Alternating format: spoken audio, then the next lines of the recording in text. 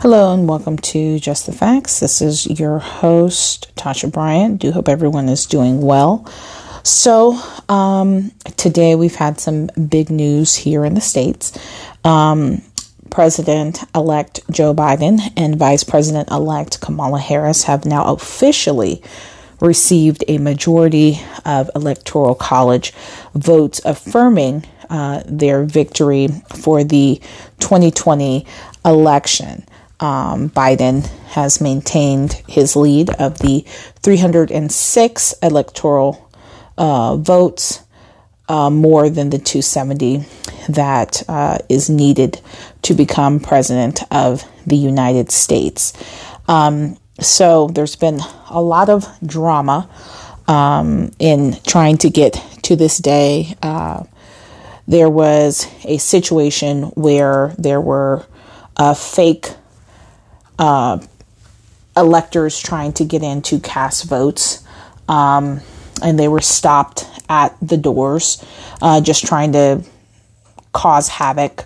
The Supreme Court earlier, maybe about a month or so ago, give or take, had already passed down a ruling that stated that the electors had to vote the way of their states. So regardless of if you are a Trump supporter, if your state voted for Biden, you had to vote for Biden. You couldn't switch and vote for Trump.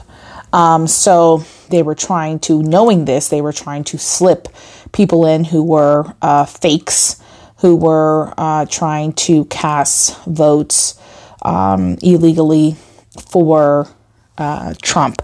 Luckily, that was not successful, and everything was able to go pretty smoothly, even though there were some disruptions in Michigan, and Michigan actually had to close their capital because of threats that were made for violence against them because of the way Michigan was going to vote.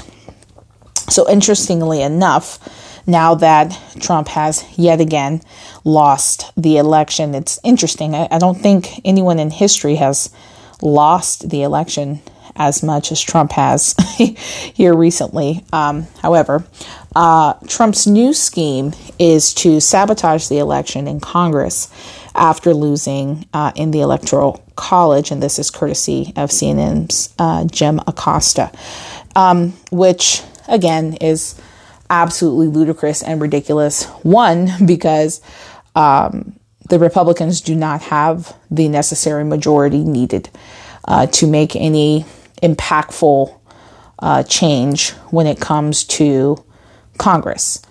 Congress is controlled by the Democrats, and the Speaker of the House is Nancy Pelosi, and it's not just a long shot, it's just completely ridiculous and in la-la land.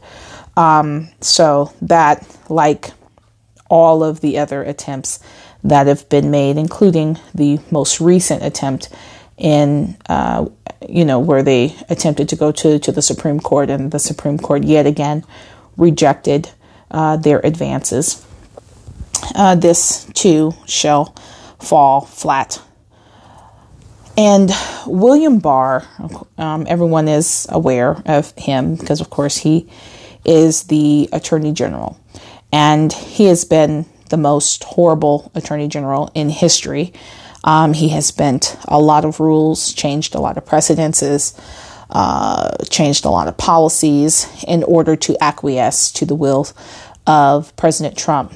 But the one thing he was not willing to do was to assist Trump in his fraudulent claim of voter fraud, because there is no voter fraud, and courtesy of the former cybersecurity chief, Chris Curbs, who stated and lost his job because he told the truth and stated that this election in 2020 was the most secure election in America's history. And William Barr concurred because there was no evidence. that there was any voter fraud or voter tampering or anything that Trump is asserting. Once Barr broke with Trump on his ludicrous claims and refused to assist in what is a complete wild goose chase, and at this point, an utter embarrassment. I think the writing was on the wall for most of us, and we figured that William Barr would either leave on his own accord or be pushed out or would be fired.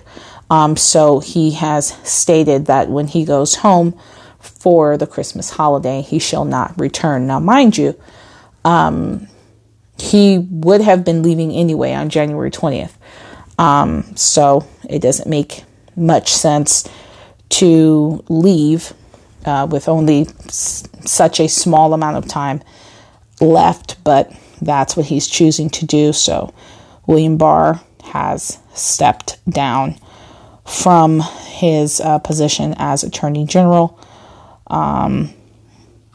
So we shall see how that fares, and if Trump tries to put someone in office that he feels maybe may acquiesce to his will better for some type of last-ditch, crazy, absurd, wannabe power grab, I guess you could say. But interestingly enough, true Republicans and true conservatives, because I've often said that the United States of America is no longer operational as a two-party system. We are now a three-party system, and I truly believe that. We are a three-party system where we have Democrats, Republicans, and Trumpers.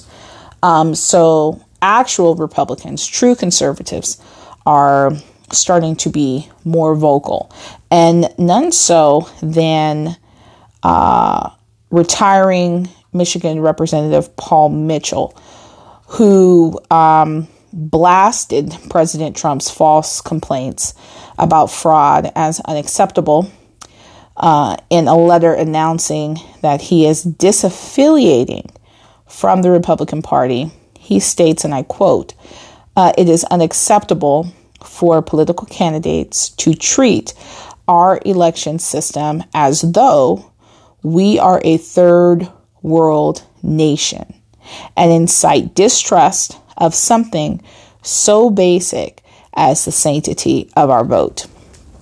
Couldn't have said it better myself.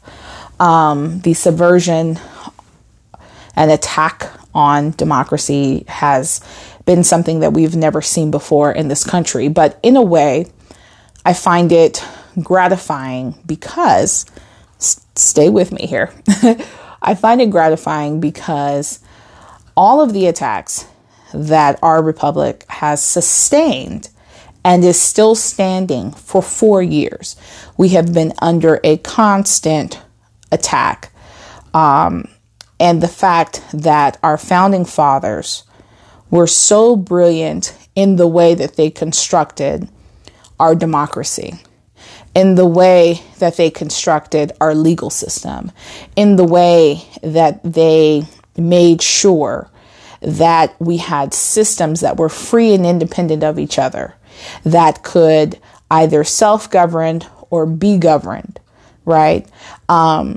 These systems have held up against the worst attacks that we have experienced. And it is gratifying to me to see that even though America is shaken, she did not fall. And that's what is beautiful to me about this entire scenario. Trump and his administration and his campaign have literally thrown everything from the kitchen sink, at this election to try to bend it, to try to steal it. And essentially had, a lot of people are very reluctant in the news media to call what Trump has been doing a coup. And I feel as though this is a coup. Trump and his administration and certain Republicans, whether they were vocally supportive of him or whether they silently said nothing and allowed the behaviors to maintain and to continue, they were complicitly involved. And they were accepting of the attempt at subverting democracy and silencing the will of the people. 80 million people voted, the highest amount of votes in any election that we've ever had. And they were attempting to subvert democracy, which is not what we do in this country. In this country, politicians serve at the will of the people. Politicians are placed in office. And if we do not care for the job that they do, we vote them out of office. And this is how America runs. So, an ill-fated coup, but very much an attempt to install a dictator into the United States of America. I know, like most of you, we cannot wait for January 20th at noon when our country begins the long process of healing and restoration with the installation of our new government under President Biden and Vice President Harris. So again, key takeaway is that the Electoral College has voted and sustained Biden and Harris in their victory. And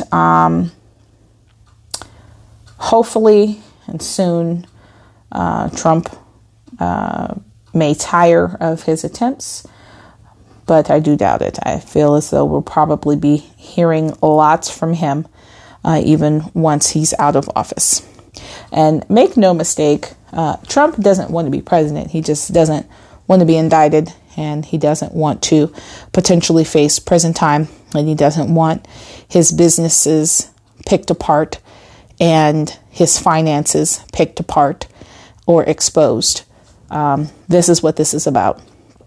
He has absolutely no interest in governance whatsoever, and that's shown by his lack of understanding or his inept ability to even attempt to act as if there's a shadow government happening.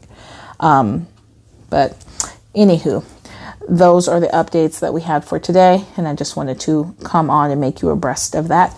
I thank you for tuning in to Just the Facts. This is your host, Tasha Bryant.